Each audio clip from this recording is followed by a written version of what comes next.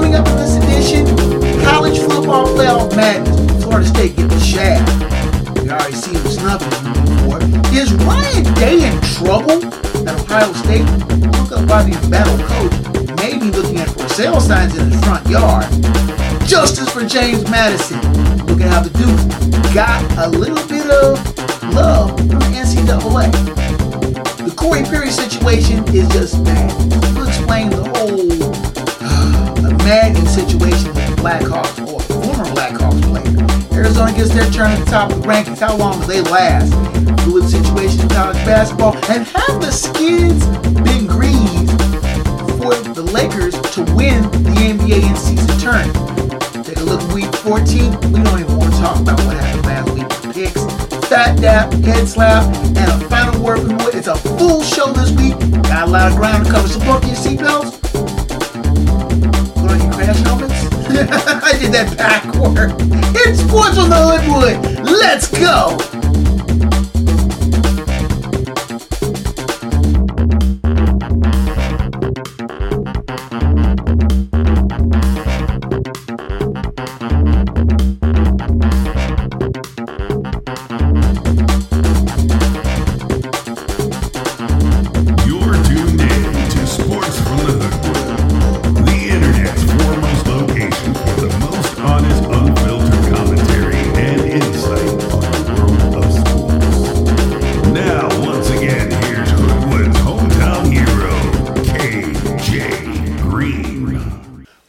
Hoodwood, where, as I mentioned before, Snuffy already has his team he's rooting for, but he'll root for anything that's got a dog in it. So I have no dog in the fight since my Bearcats have long been eliminated from any kind of talk of college football playoff. I'm your man KJ Green, welcoming you back to another edition. And like I said last week, things went sideways. We're going to do better this week. I promise you that. We got a full show. So let's get started. Finally, there are four teams looking to wear the national championship crown. You have Michigan, you have Washington, winners of the Big Ten and Pac-12 respectively.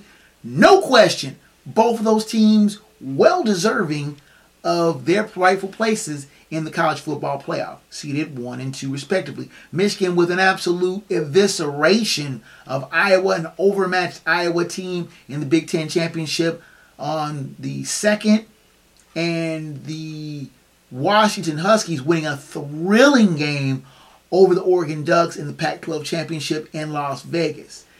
Did Michael Penix Jr. win the Heisman with that performance? Who knows, but that's another topic. When you get to 3 and 4, then you start getting a little bit of controversy. Texas wins the Big 12 championship. You know, take the crown as they're on their way out the door to the SEC. No big deal. Many people thought, okay, they may be the best one-loss team that is left here. One of the teams that are a one-loss team but lost to Texas is Alabama.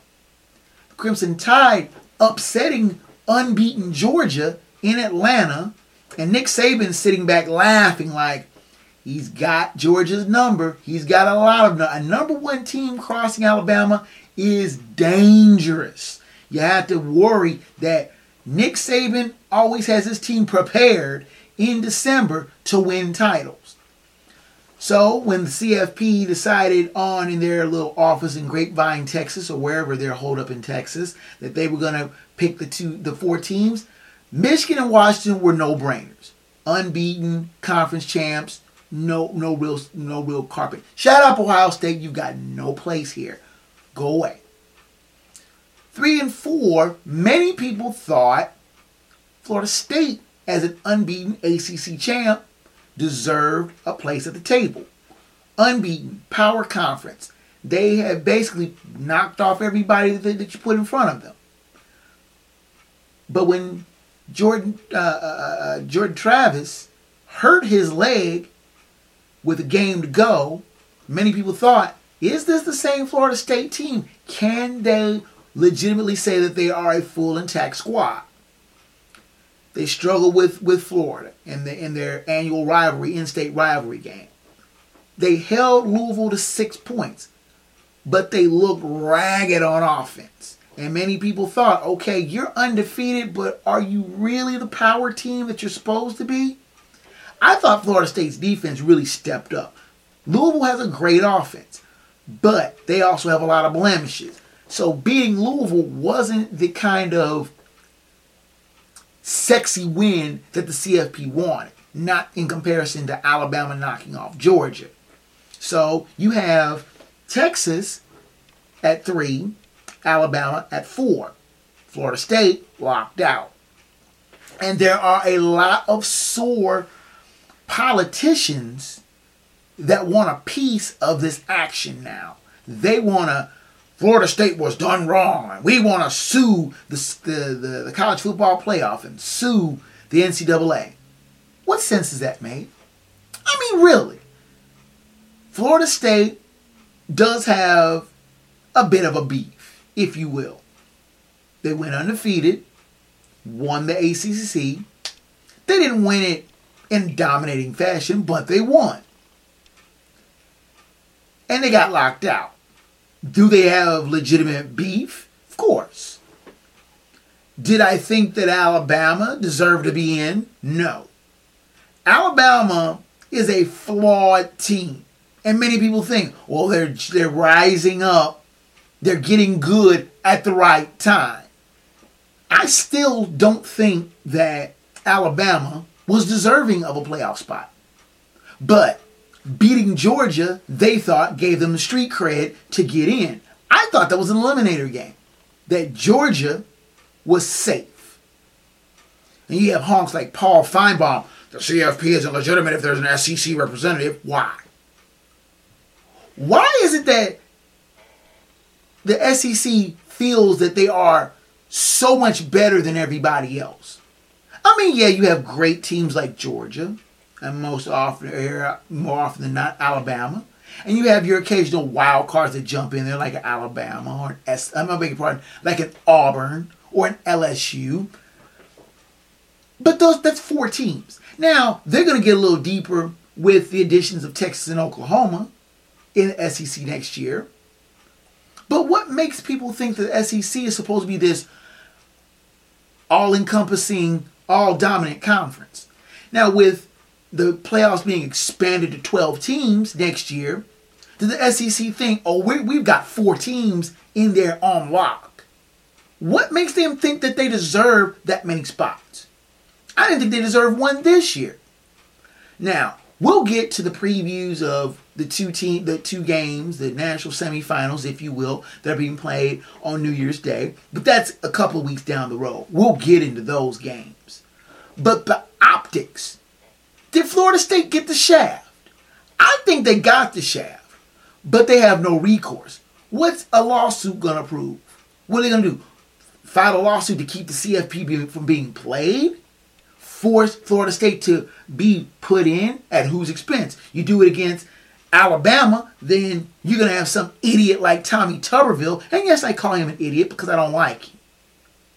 But then you'll have some idiot like Tommy Tuberville wanting to throw a lawsuit there. What do? Put Texas out? You're really going to have Texas getting up in arms about this. It's a sticky situation and further proving that a 12-team playoff is necessary.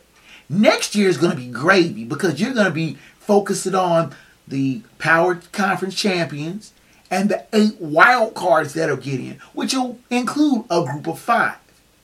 And you're talking about undefeated teams. Why isn't Liberty getting a fair shot? In a 12-team playoff, they would get a fair shot. They'll probably have to play on the road in the first round, but they would get a shot. And that's all you want to see is the best teams play it, slug it out on the field. Teams like Florida State that are unbeaten and will not get a fair shake. They're going to play in an Orange Bowl. But teams like this aren't going to get a fair shake.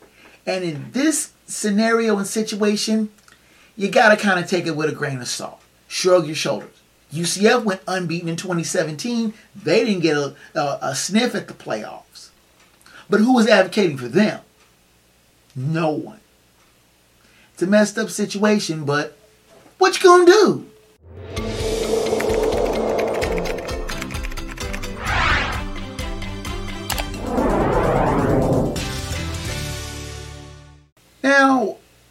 things just don't make any sense to me.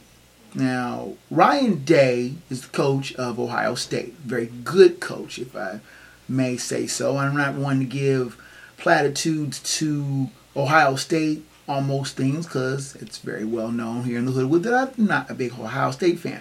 But game recognizes game. And Ryan Day is a very, very good coach. 56-7 in his career. He's been coach of Ohio State since taking over. He was an intern in 2018 when Urban Meyer was in all sorts of trouble. Then he took over in 2019 full-time when Urban Meyer retired, whatever. But then he basically stepped in the breach of one of the toughest jobs in sports, I think. Being the Ohio State head coach, unless you're winning national championships on a regular basis or contending for national championships, you're going to be in a whole world of hurt. Ask Earl Bruce. Ask John Cooper. Those are coaches who had to live under the enormous shadow of Woody Hayes. Earl Bruce particularly. The Buckeyes contended for national titles but seemed to always fall short. Then came Jim Tressel. Jim Tressel talked a big game, and Ohio State won a national championship in 2002. He got himself into trouble. Ohio State got himself on probation. And then after a brief year with Luke Fickell as an interim coach, the Urban Meyer decided to take over the Ohio State reins after his quote-unquote retirement from Florida. I'm not going to get into the whole semantics on that, but under Meyer, the Buckeyes won a national championship in 2015. When Meyer retired, allegedly, and eventually ended up going to the pros, which was a disaster, Ryan Day stepped into the breach. And like I said, Day has been very good. 56-7 as head coach of the Buckeyes. An incredible 39-3 in the Big Ten. 39-3. It's one small problem. 1, 2, 3 losses have all been to Michigan. And there is nothing that will get at Buckeyes fans' hackles up quicker than losing to, as they like to refer to it, that team up north. Michigan has beaten Ohio State each of the last 3 years. Smacking them around in 2021 in Ann Arbor, and then utterly just embarrassing them 45-23 at home in the Sainted Horseshoe, and then losing again after the 2023 season. The problem with teams like Ohio State who feel that a national championship, or in this case CFP berths, are a birthright. If they are not playing for national titles, something's wrong. If they are not in the conversation for the national title, something's wrong. Something's wrong with the coach. Ryan Day isn't doing what Ohio State fans think he should be doing, which is winning all the time. Ohio State is a very, very good football team. I will not deny that, as much as it pains me to do so. The problem is the utterly unrealistic expectations that have been foisted on coaches. Now, Ryan Day got Ohio State to the national championship once. They got smoked by Alabama, which was no real shame. A lot of teams get smoked by Alabama. My Bearcats got smoked by Alabama in the CFP playoffs in 21. Oh well. The problem is that you're getting there and you're not at least taking a chip once in a while. Day is 1-3 in the CFP. Losing an epic game to Georgia last year on New Year's Eve, there should be no shame in that. The problem is, it's a loss. Ohio State fans can't conceive losing. Somebody's going to have to lose a game sooner or later. And the problem is they took beating Michigan for granted so much that when Michigan did win, it was a cause for alarm. Losing to them twice is cataclysmic. Losing 3 times in a row? Oh, Lord. Snuffy put it best. House for sale? Rumors of there were for sale signs planted in Ryan Day's front yard after they got back from Ann Arbor after losing to Michigan. It's a problem that Buckeye fans say that would you wish you had that kind of problem? A coach who goes 57-9 and wins all the time. UC had a coach that went pretty good himself over the last 5 years, then went off to greener pastures. The problem with a coach like Day is he's got nowhere to go but the pros or another top-tier team. And there are not a lot of top-tier teams of the caliber of Ohio State. And that's a problem. Now, of course, the noisy alumni and their very braying fan base are going to lean on Ryan Day if he does anything better, anything worse than 12-0 next year. Losses are unacceptable. Last year, Ohio State lost 2 games in 22. They lost to Oregon and they lost to Michigan.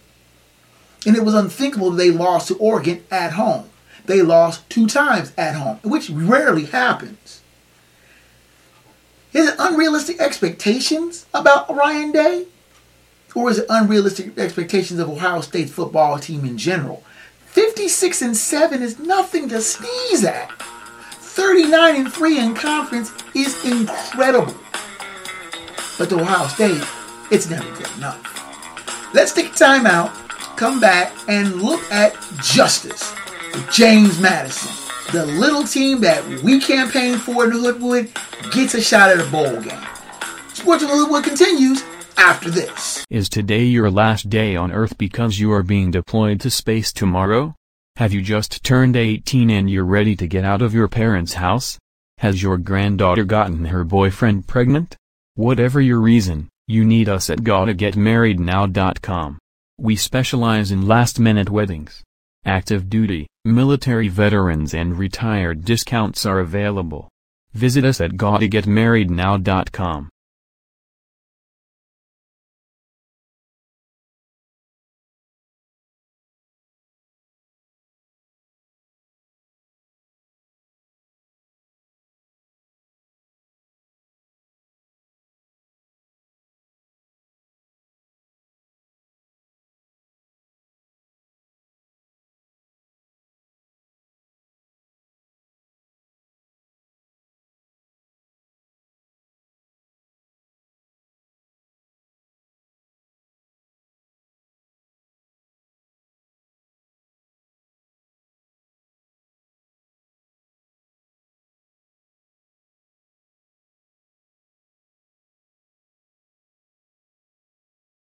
You are back in the Hoodwood. My name is KJ Green, and I'm all about justice. 2 weeks ago, I campaigned right here on this very podcast for James Madison and Jacksonville State, 2 deserving teams to get their shot. I'm all about justice for the little guy. Liberty, the best team with a group of 5, headed to the Fiesta Bowl. Love it. Love it. It's good to see these smaller schools get their shot, get their day in the sun. Now, Liberty, well-deserving, a damn good team in their own right, being 11-1, headed to the Fiesta Bowl. The best team in the group of 5. They're nationally ranked. They deserve the honor. No one's questioning that they should be in the playoff. I beg your pardon. They're undefeated. Why did I say they're undefeated? But you also have teams like James Madison and Jacksonville State, whom I highlighted on this very show a couple of weeks ago. But neither one of these teams were eligible to be in bowl games because it was their first year in the FBS status. The NCAA puts a 2-year restriction on teams to be eligible for bowls. I still don't know why they do that. It makes no sense. If they're good enough to make the transition from FCS to FBS, and they're good enough and they're winning games against Division I competition, why shouldn't they be able to go bowl? Now, of course, there being 41 bowls, 41 bowls, you have a dearth of eligible teams. To be bowl eligible, you have to be at least 500 in your regular season. If you go to Hawaii, you play 13 games, and if you're 6 and 7, you're allowed to be eligible for a bowl. The problem is there wasn't enough eligible bowl teams. Out of the 100 and some odd Division I schools that played, only 40 of them qualified. So there were spaces that were left. Let's just say 40. There were 40 games that had the full complement. So there were spaces. So the NCAA grudgingly was like, give them a bowl bid. They whatever they're eligible for, they're bowl eligible. Both James Madison and Jacksonville State, and ironically, there was still another open spot. They got filled by the highest ranking team by academics, which turned out to be Minnesota at 5 and 7. So they're going to a bowl. But Jacksonville State, they're not in Jacksonville, Florida. They're in Jacksonville, Alabama. We just detailed that before. They're playing the Arnell Carriers New Orleans Bowl on December 16th against Louisiana. Kind of a home game. The Jacksonville State playing against the Raging Cajuns, and it's a short run from Jacksonville, Alabama to New Orleans. I mean, it's not that far. And you're playing against Louisiana, which is almost a home game. The University of Louisiana is in Lafayette, not New Orleans. But still, it's pretty much a home game for Louisiana. But still, Jacksonville State gets its shot in its first year of being in FBS. Congratulations to them. James Madison will take on Air Force in the Lockheed Martin Air Forces Bowl. I beg your pardon, Armed Forces Bowl. I said Air Forces Bowl. They're playing Air Force. Try that again. James Madison is taking on Air Force in the Lockheed Martin Armed Forces Bowl. That's going to be in Fort Worth, Texas, just a couple days before Christmas. Both of these teams, both Jacksonville State and James Madison, I'm surprised they didn't put them in a bowl against one another just to kind of shoo them off. But both of these teams, well deserving. And I keep saying, justice for the little guy. The Hoodwood likes to see the little guy come up and not necessarily get their comeuppance, but at least get their day in the sun. Bully for the Dukes and the Bulldogs? No, I almost messed that up. Bully for the Dukes, bully for the Gamecocks, not South Carolina, but Jacksonville State. Two deserving teams that'll get their day on the national spotlight in the sun.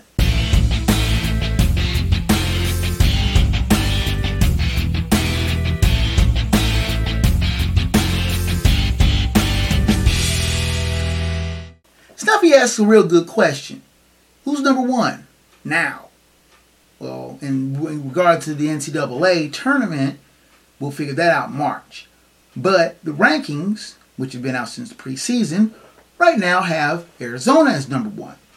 In the AP Top 25, as of this taping, they have 59 of the 62 possible votes. It makes them a pretty consensus number one. In the coaches poll, they have 26 of the 32 number one votes. Wildcats are 7-0, and right now look to be one of the stronger teams in the NCAA field. Hot on their heels are teams like Houston and Kansas. Houston unbeaten, and the Kansas Jayhawks, who have one loss. Now have fallen from the ranks. Kansas was the preseason number one. Purdue had its turn in the blender and fell out. Teams like UConn have contended for the number one slot, but fall on the wayside. And then you also have teams like Baylor, Colorado State, BYU, who are unbeaten. Well, some blue bloods like Kentucky have fallen by the wayside. They're 6-2. Duke has fallen all the way to 22nd, being as high as second in the preseason poll.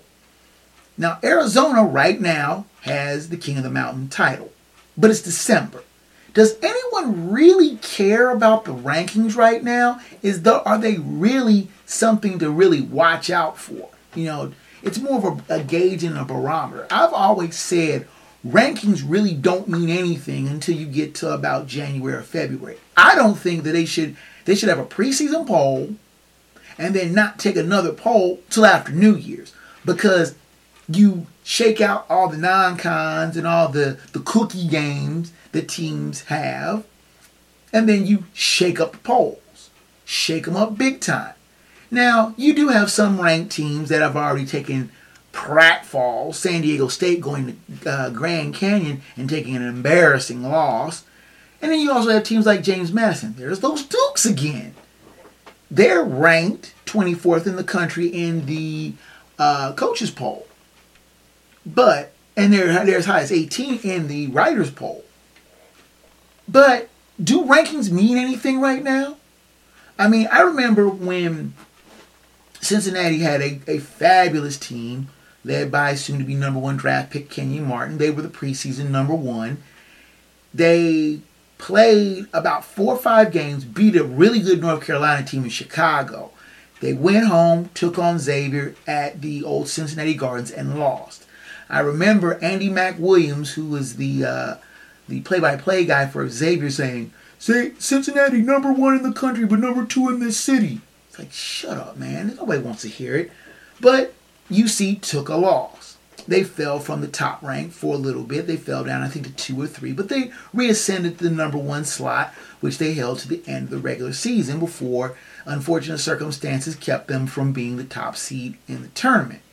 That being said, the top rankings, or the rankings in general, I don't think mean a lot until after the first of the year. And even then, they're not so much a barometer of how a team is playing, but more or less a popularity contest. And you have the continual blue bloods, like I said, your Dukes, your Kentuckys, your Arizonas, your teams that are accustomed to starting out high in the rankings because they're a name, which makes it harder for teams like a James Madison, a Florida Atlantic, a Creighton,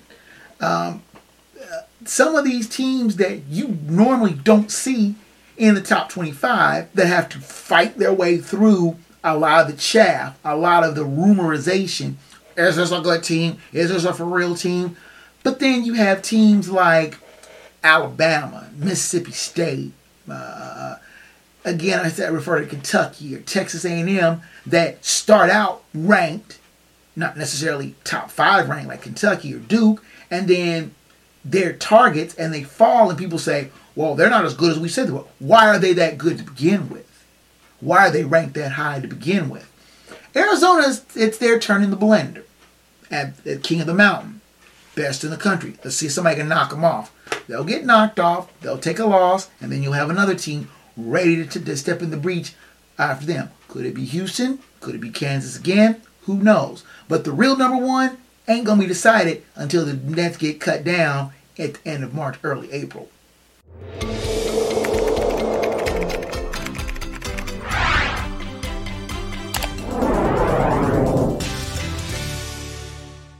Is the fix in? Seriously. Why does it just seem that the things are just running just so perfect for the Lakers and the Celtics to meet in Vegas this coming weekend? Now, as I tape this segment, the Lakers are going to be playing the Pellies and the Bucks are going to be playing the Celtics in the semifinals in Vegas. If it turns out one or both of these teams don't make it or do make it, then I just erase the segment, tape something else. But taping this a contingency, and I'm going to cut this and edit this way. But I'm taping this a contingency that the Lakers and the Celtics both make it or are going to make it. Anyway, the Lakers suddenly have gotten to be this very good team that are winning games just in time to get to Vegas. And what team would be facing them in Vegas in the final? The Boston Celtics. You get the Lakers, you get the Celtics. It's not the finals, but it's the finals of a tournament that Adam Silver has created to drum up interest in a mid-season tournament, which most people haven't been paying attention to. Wouldn't it be just funny?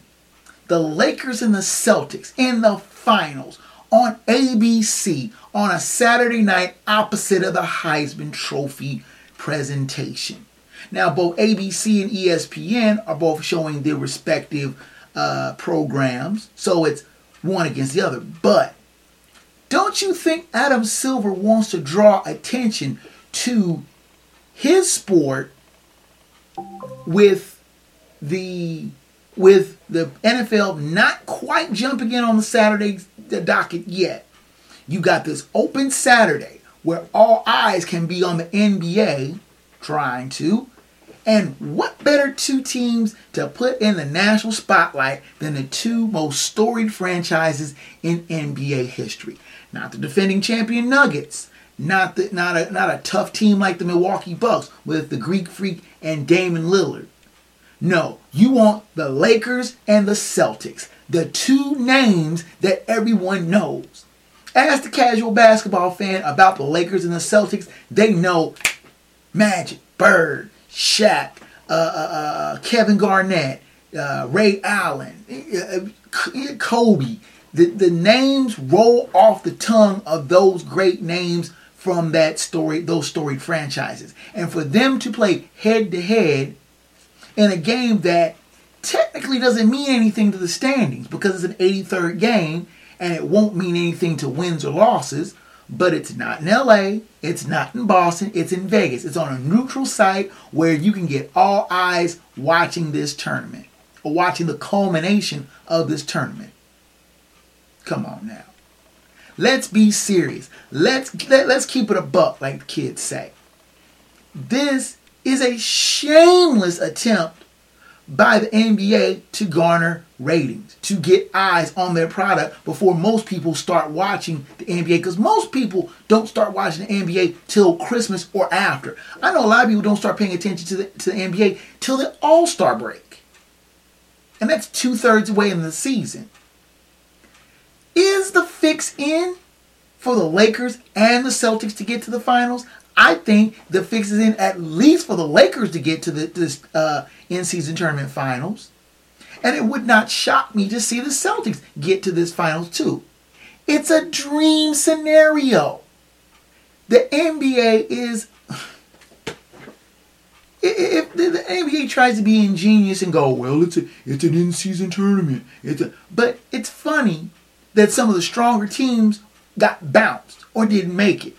Timberwolves are 15-4, don't even get to the quarterfinals. The defending champ Nuggets don't even make it in. Other tough and glamorous teams like the Sixers and the Heat and the Bucks. Well, the Bucks are playing the Celtics, so that's neither here nor there. But still, is the fix in? I think it is.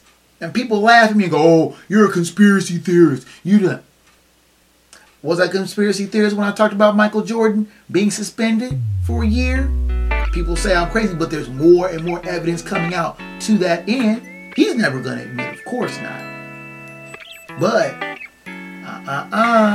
there's issues there, and people think I'm crazy. The fix is in. Believe that. Time out. Come back with week 14 of the NFL season picks. Last week was an absolute disaster, and I am bound and determined to get better. Sports from the Hoodwood continues after this. I'm actor Rajim Agros. Some of the studios would like to scan our images and only pay us for one day's worth of work and be able to use our likenesses, our voices, our mannerisms as computer-generated characters, not only in the movie that we might be filming in, but in all future films as well. That's not fair. And I thank the SAG board members that are fighting for my rights as an actor to work on a union film. So I just want to say, standing in complete solidarity with everyone. Thank you.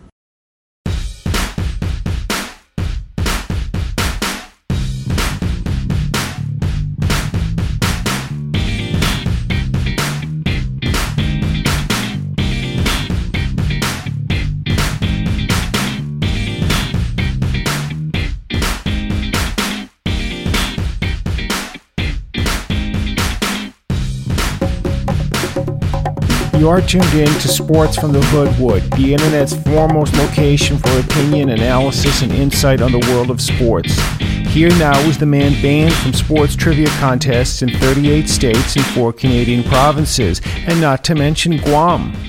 Your host, KJ Green. You are back in the Hoodwood. My name is KJ Green, and let's get to the Week 14 NFL picks. The less we say about Week 13, the better. 6-7 last week. Let's keep the view forward and determined to do much better. For your approval, review, and perusal, I present the Week 14 picks with odds being provided by ESPN Bet for entertainment and comparison purposes only. That means bet at your own risk. I hold no culpability or responsibility if you bet these lines and lose the holiday present money. Now, last week I said that the 6 teams that were on byes were the last of the byes. I misspoke. The 3-10 Cardinals, who defeated the Steelers 24-10, and the 4-9 Commanders, who lost to the Dolphins 45-15, are the last teams this year to get their respective byes. And for their beleaguered fans, I think that they will be thankful to see other games instead of these woeful squads.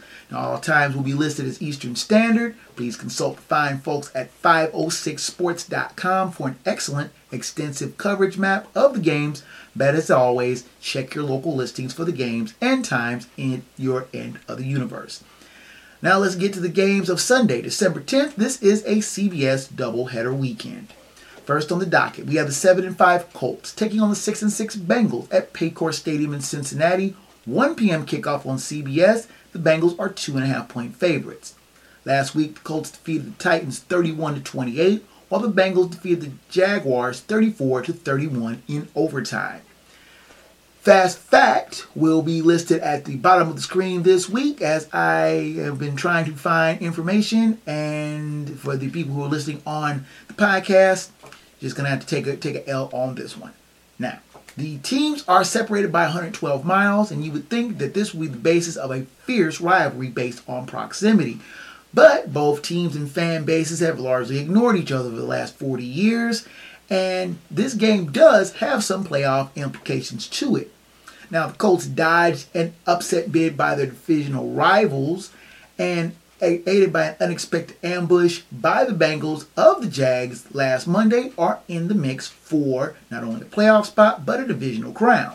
Now, the Bengals, for their part, were cheered by the stellar play of Jake Browning and bolstered by a needed boost by their heretofore anemic running game. Tough call here. You never know which team's going to show up on either side. I don't trust the Bengals anymore, to be honest, and think that great game that they played on Monday night was just a glittering mirage. The pick here is Indianapolis. Next on the docket, we have the 5-7 Buccaneers taking on the 6-6 Falcons at Mercedes-Benz Stadium in Atlanta. 1 p.m. kickoff on CBS. The Falcons are 2.5-point favorites. Last week, the Buccaneers defeated the Panthers 21-18, while the Falcons defeated the Jets 13-8.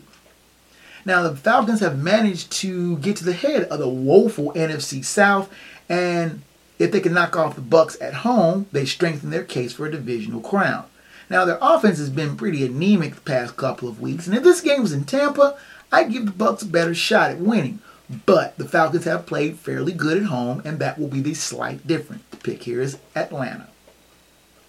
Next on the docket, we have the 8-4 Jaguars taking on the 7-5 Browns at Brown Stadium in Cleveland. 1 p.m. kickoff on CBS. The Browns are 3-point favorites. Last week, the Jaguars lost to the Bengals 34-31 in overtime, while the Browns lost to the Rams 36-19. Now, both teams took unexpected pratfalls last week. The Jags were ambushed by the Bengals on Monday night and now have a hard road turnaround to face a Browns team coming off of 2 forgettable roadies, highlighted by an abysmal performance in LA against a middling Rams team. And they look seriously out of whack on both offense and defense. Now, if Trevor Lawrence is a no-go with a high ankle sprain, my confidence will not be high in C.J. Beathard against a rough-and-ready Browns defense aching to get some payback against somebody and right their rapidly sinking ship. The pick here is Cleveland. Next on the docket, we have the 7-5 Texans taking on the 4-8 Jets at MetLife Stadium in East Rutherford, New Jersey. 1 p.m. kickoff on CBS. The Texans are 3.5-point favorites. Last week, the Texans defeated the Broncos 22-17, while the Jets lost to the Falcons 13-8.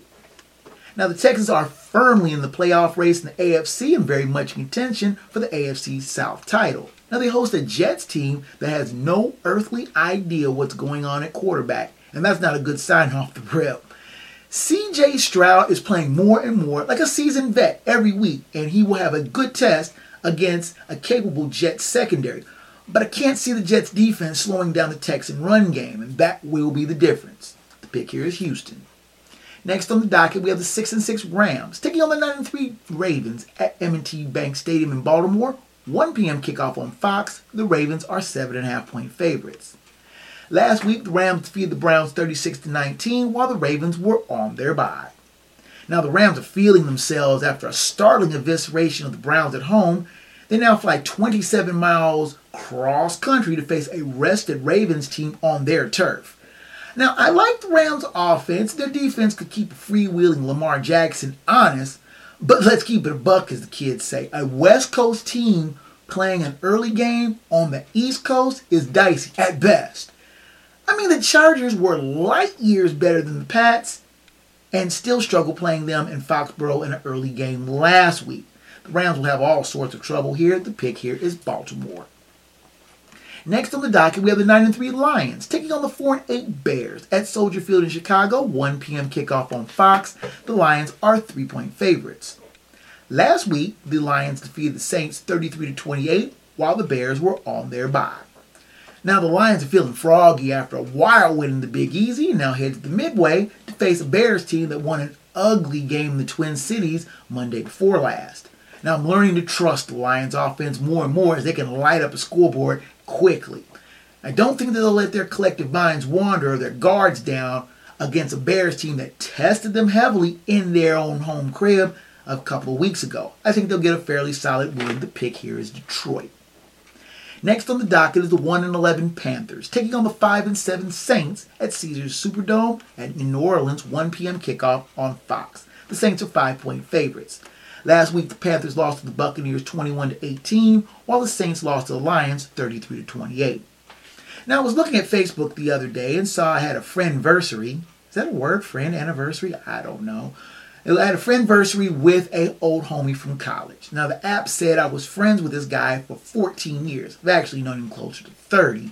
He's my road dog, and his profile picture is with his road dog, his cute little pooch. Speaking of dogs, the Panthers are pathetic. And when the big boys beat up the little boy can't always kick his dog. Now, the Panthers are everyone's dog this year. Now, my friend is a fierce advocate for dogs and dog shelters. And while I'm sure he knows I'm never about kicking or abusing dogs, I think he will understand the allegory and imagery here. The picture is New York. Let's take time out, come back with the second half of the Week 14 NFL picks, all the late games and primetime games in tow. Sports from the Hoodwood continues after this.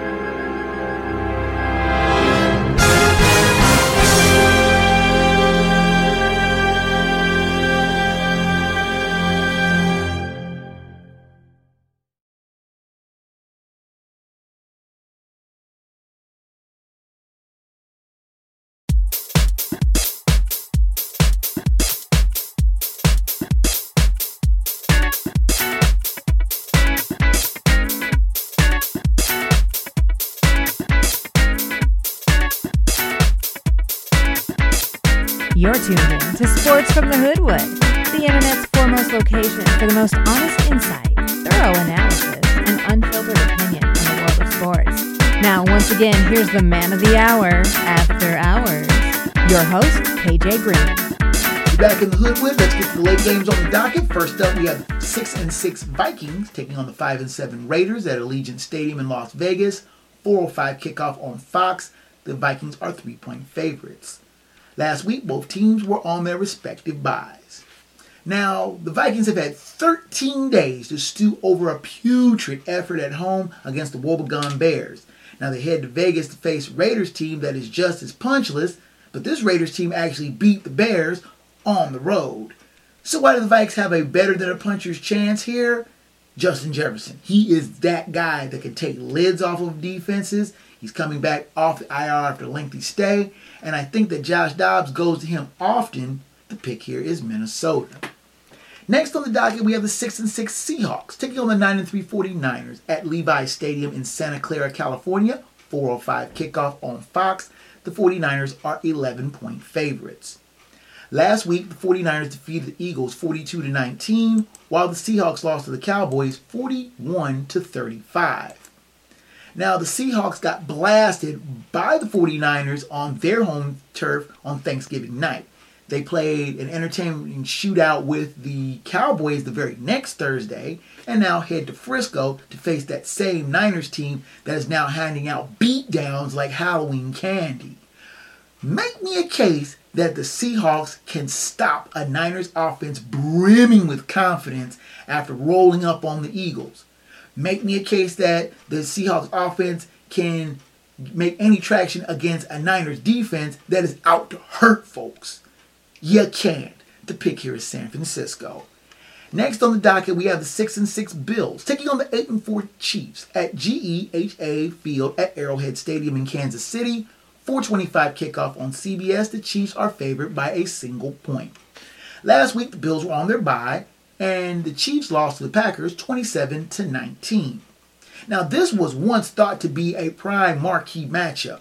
Both teams are not at the peak of their games. Yeah, I know. Josh Allen has found his mojo as of late, and the Chiefs at Arrowhead are not the formidable opponent that they once were. But I have no trust in the Bills to impose their will on anyone. I basically have blown 3 fantasy league teams waiting for Patrick Mahomes to have that breakout game. Mr. Mahomes, paging Mr. Mahomes, it's now or never.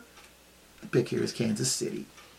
Next on the docket, we have the 6-6 Broncos taking on the 5-7 Chargers at SoFi Stadium in Inglewood, California. 4:25 kickoff on CBS. The Chargers are 2.5-point favorites.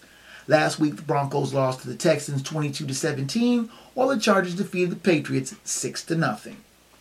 Now, the Broncos are a tough team to gauge. One week, they look like a defensive juggernaut, and other times you remember why they gave up 70 points to Miami earlier in the season. The Chargers are even harder to gauge. They scored all of 6 points last week and still won. I think that was more of a testament of how bad the Patriots are this season than how decent that the Chargers offense could be, their potential. I don't know. It's a coin flip game, to be honest. I'll go with a team that I don't trust. I don't trust either team, to be honest. The pick here is Los Angeles. Next on the docket is the Sunday night game. The 10-2 Eagles taking on the 9-3 Cowboys at AT&T Stadium in Arlington, Texas. 8:20 kickoff on NBC. The Cowboys are 3.5-point favorites. Last week, the Eagles lost to the 49ers 42-19, while the Cowboys defeated the Seahawks 41-35. This is the best game of the week, bar none. The Eagles took an embarrassing beatdown in their own house by the new bully of the NFC in the 49ers, and now face a rested Pokes team that is looking to finally get some payback. The Eagles are surprisingly vulnerable in this game. If they lose it, they'll fall into the tie with the Pokes for the NFC East lead. Now, the Eagles have not really been pushed all year, and one wonders what they will do when they have to plant their feet, make a stand, and kick some butt. The Pokes have been a terror at home, to be honest, but something tells me that the Eagles will make a statement here. It's the Niners, not the Pokes, that they are concerned about. And it's high time that someone exposed the Pokes for the fakes that they really are.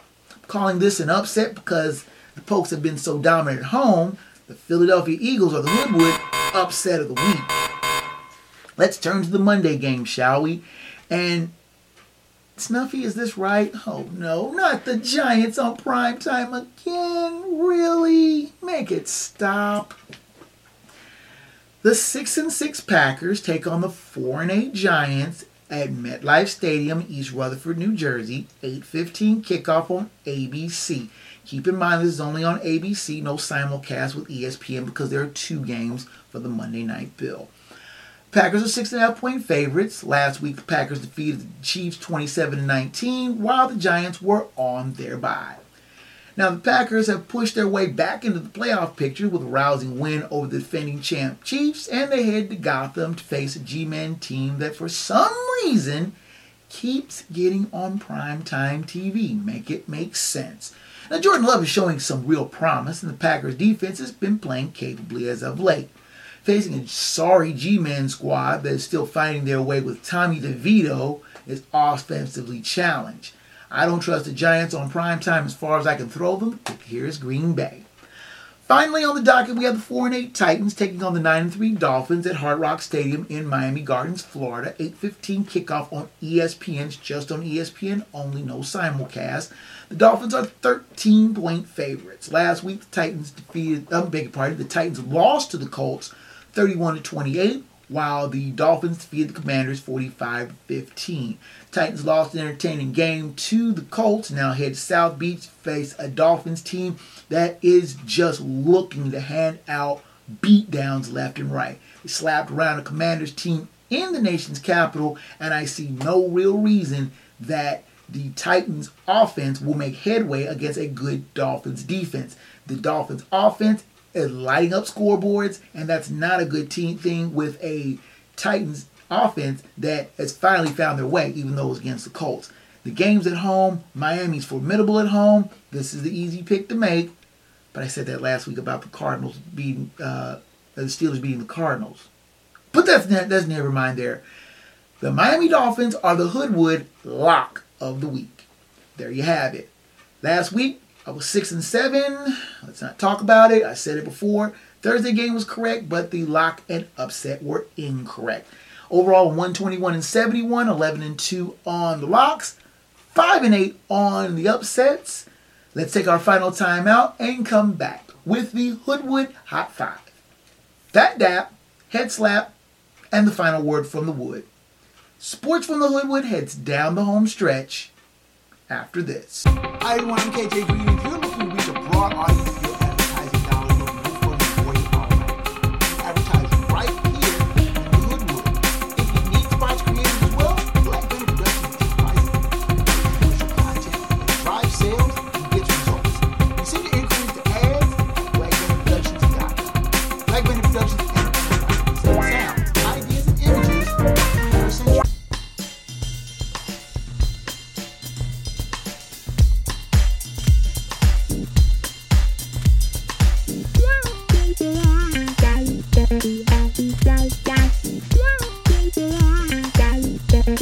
You're tuned into Sports from the Hoodwood, the internet's foremost location for no-nonsense commentary, insight, and opinions on the world of sports.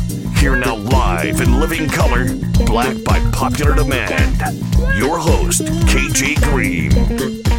Here in the Hoodwood, let's finish up strong with the Hoodwood Hot 5, Fat Dap and Head Slap, and the final word from the Wood. Now, the Hoodwood Hot 5, we're taking a break from college football. Maybe we thought that was all I was going to do with the Hoodwood Hot 5, but this time we're looking at the silly season in Major League Baseball, which is free agency, where teams are jumping on the players one left and right, and some teams are making stupid trades like Juan Soto to the Yankees, which I'm not particularly fond of, but that's neither here nor there. Let's look at the 5 top free agents. Players who are being highly coveted by other teams to make a move. I'm going to start off with number 5, being Blake Snell, late of the San Diego Padres. Now, Blake Snell picked a hell of a time to win the Cy Young, and he is going to look to cash in big time. There's a lot of teams that are looking for, especially a left-handed pitcher who can eat up innings and throw have masterful control like Blake Snell has. Will he stay with the Padres, who have been known to throw out some money, but like I said, have made a couple stupid trades? But it'll be interesting to see if Blake Snell jumps to another team. Our number 4 hot free agent is another pitcher, Aaron Nola, who has played his entire career with the Philadelphia Phillies. He was 90 and 71 in his career with the Phillies and has made an all-star team and has one of the MLB records with most consecutive strikeouts in a game. He struck out 10 consecutive batters. And, excuse me, cut that up. Nola is a solid pitcher. Another one that eats innings, has a very low strikeout. But at 30, you're wondering if teams are going to be willing to try to take a chance on a player who has crossed 30 and has put in a good number of service time. Our number 3 player is just the opposite. A young player who is just hitting free agency at the right time. Cody Bellinger. Now that is a player who has won an MVP and has put up just some stupid numbers over the course of his young career. He is looking to cash in, and there'll be a lot of teams that would love to use him as a centerpiece, as a center fielder in their outfielder. Now, the number 2 free agent is probably somebody you have never heard of. That name is probably somebody, unless you're a baseball junkie. Yoshinobu Yamamoto. Now you go, who that? Now it's got to be somebody from Japan, of course, from the Central League. Now you know, players from Nippon, they have put up these crazy posting numbers that teams have to pay just to get the rights to negotiate with these players. Now Yamamoto is probably one of the best young pitchers that you've never heard of, but he's put up some sick numbers in the Central League, and he could be that gem of a centerpiece for a team's rotation. Now, of course, you got the usual suspects that are after him, the Yankees, the Mets. They're getting into a bidding war. Which team will put up enough cheese to be able to try to sign this player? My guess is probably going to be the Yankees. The Yankees are going to spend crazy money because they finished in last place last year. And, of course, the number 1 free agent, no real big surprise, Shohei Ohtani. The Shohei watch continues. The Dodgers said that they talked to him. Will this go against Shohei's stated desire to not publicize who he's going to? And that's made a lot of the media mad because they want to speculate. Who is Shohei going to? Something similar to where was LeBron going, where his decision was going to be. But Shohei Ohtani is very media shy. He is not somebody that really likes to publicize himself. Even though he could be one of the first player to make $500 million in a contract. What team is going to throw that kind of jack at him? I speculated about this a couple of weeks ago. I still said that the Dodgers were the front runner. But with that team coming out and saying that he spoke with them, could this be trouble? Could the Dodgers get pushed to the back of the list? It'll be interesting to see what teams that any of these players land on. Now that's my high five. What's yours?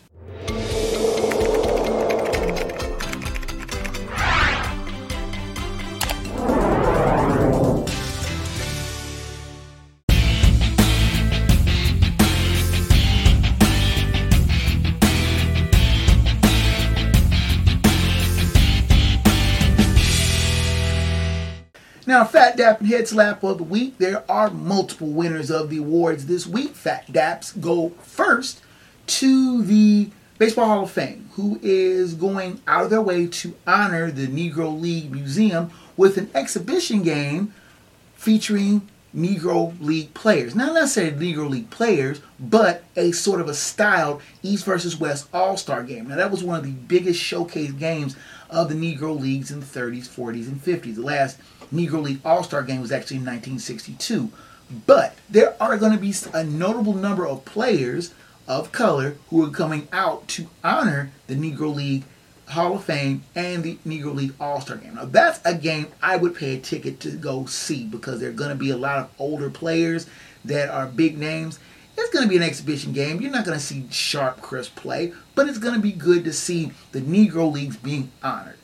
Also, Fat Dap goes to Trey Hendrickson of the Bengals, who was quick to assist an injured Trevor Lawrence in their Monday night game in Jacksonville. Lawrence, who suffered a high ankle sprain, went down on, he looked like he was going to limp off the field, then he went down because he was in great pain. Hendrickson of the Bengals waving to the Jaguar sideline like, yeah, this guy's hurt, really hurt. But instead of, ignoring him or walking away, knelt down beside him, offered up a quick prayer, and was just close by him to comfort him as the trainers approached. That's a classy move. You don't usually see other players helping, players from other teams. But football's a brotherhood. And when someone gets hurt, it's always quick to see players kneeling down, taking a knee to make sure, to offer condolences and prayers up that the player is not hurt. Because they know, not for the grace of God, that might be them. So Fat Dap to Trey Hendrickson for a classy move. Our head slaps of the week. Staying with the Jacksonville Cincinnati Bengals game on Monday night, Zach Taylor, a coach that I'm not fond of. The coach that I still think is the stupidest coach in the NFL. For reasons that this poor scribe can't fathom, wanted to throw not one, but two different backward or receiver option passes. The first one, Jamar Chase threw, completed back to Bengals quarterback Jake Browning for a 7-yard loss. That wasn't as bad as what Tyler Boyd did when he threw a pass in the third quarter of the same game. That pass, he gets the ball, looks around, and tries to throw the ball back over to Joe Mixon. There's one small problem. Josh Allen was standing in the middle of the backfield like he was waiting for a bus. Boom. Intercepts the ball and runs it back 10 yards, and the Jags eventually scored off the turnover. Who's the offensive coordinator and signal caller and play caller for the Bengals? Zach Taylor. Zach Taylor is fast defending his title as the stupidest coach in the NFL for those just lame brain calls. Makes absolutely no sense. Why is this man still coaching? Somebody answer me that. And now, without much further ado, let's go to the final word from the Wood.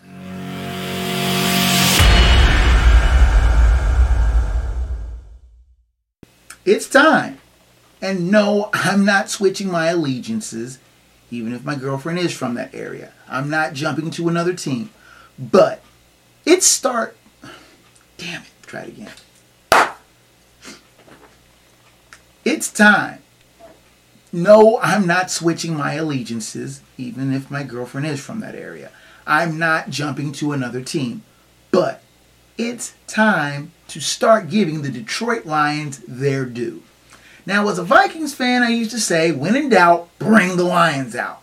They have long been the punching bag of the NFL. Many would yell, no, it's the Cincinnati Bengals, who went 14 long and brutal years without a winning season. Ironically, those Bengals clinched their first division title in 15 years in 2005 in, of all places, Detroit. The Lions have long been a quiet laughingstock of a team. Even in the halcyon days of Barry Sanders, the Lions were not really that good. Even though they were a regular playoff team, making playoffs 6 of 9 years in the 90s, we used to openly question why the Lions always got that Thanksgiving Day game to watch them get pummeled in front of a sullen Motown crowd. This team went 0-16 one year, 2008, and have had 5 winning seasons. 5 since then. Now, they have made playoffs in 3 of those 5 winning seasons, winning 10 games in 2011 and 11 in 2014. But after losing in the playoffs, quickly regressed to the mean. When they traded away their franchise quarterback, Matthew Stafford, straight up for Jared Goff in 2021, many felt it was to get Stafford to a team that could win a title. And when he did so, winning Super Bowl 56 against the Bengals, many Lions fans celebrated, feeling that this was the closest that they could get to a title with him by proxy. The trade for Goff did end up being a throwaway, though. In a place that he finally felt where he was wanted, Jared Goff has brought the Lions up, and adding solid pieces through drafts and trades under the stewardship of Matt Campbell, this team has quietly rose from laughingstock to bona fide contender. And at the end of the last season, the Lions got a showcase game in Week 17 when most people, I beg your pardon, try that again. At the end of last season, the Lions got a showcase game in Week 18 against their divisional playmates in Green Bay. The Packers looked to finish the season by clobbering their usual punching bag, but the Lions didn't follow script, knocking off the Pack 20-16 to finish 9-8 and giving a chilling sneak preview of a team that was quickly shedding its Motor City Kitty moniker. But how would this team respond to being a favorite? Another longtime laughingstock in the New York Jets picked up Aaron Rodgers and looked like they were going to be on the rise as a favorite in the AFC. But Rodgers went down with an Achilles heel injury, and the Jets have floundered since. The Lions instead, the opposite, have quietly won 9 of their first 12 games and sport their best record in 60 years. You heard me right, 60. The last time the Lions were this good after 12 games, Kennedy was still in the White House. Lombardi was still coaching the Packers, and Paul Brown was in Cleveland. Can this be a magical year for the Lions? They are trying to get at least 2 home games in the playoffs, and it's likely they would have to travel to San Francisco or Philly for a shot at the Super Bowl. But it will be good to see long-suffering Lions fans finally see their team play at home in the playoffs for the first time in Ford Field and the first time at home since 1994. They've waited patiently for their shot at the top, and it's long overdue and deserved. And that is the final word from the Wood.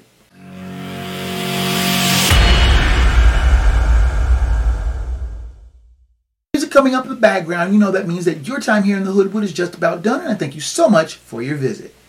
Now, the show's email is kjgreen@sportsfromthehoodwood.com. Please send me emails regarding show topics, both past and future, questions, comments, and both praise and criticism on the show. I welcome your correspondence, and we'll try to get back to you in a timely manner. Now, the show's website is sportsfromthehoodwood.com. There's a back catalog of the show going back 11 years in both audio and video forms. So you can check that out if any shows that you may have missed. Join the debate and conversation on the Sports from the Hoodwood page on Facebook. It also has video podcast simulcast, as well as other topics, funny stuff I find on the web, plenty of great sports debate, and lots more. Post often there and respond to member posts frequently. Now, the video version of the show is on YouTube. Please hit that subscribe and smash those like buttons for more great content. Now, the link to the podcast is also on the show's tribal feed at Hoodwood Sports. It has a host of interesting stuff I find there, stuff I like the show. You can send me correspondence, and I can correspond back, so you can follow there as well. Now, the audio version is on Spotify, Amazon Music, Pandora, Google Podcast. The audio version is on Spotify, Amazon Music, Pandora, Google Podcasts, iTunes, and Apple, and a host of other fine podcast platforms and providers. If the Hoodwood is not on your favorite, please ask for it. Drop me a line and I will see what I can do to get it there. As always, special thanks to Rage Pictures for continuing production assistance and website development. And that is it from the Hoodwood, ladies and gentlemen, boys and girls. Until next time, fellow sports fans, I'm KJ Green. Sports from the Hoodwood is a Black Bandit Productions and Enterprises presentation of a 551 Audio and Films production.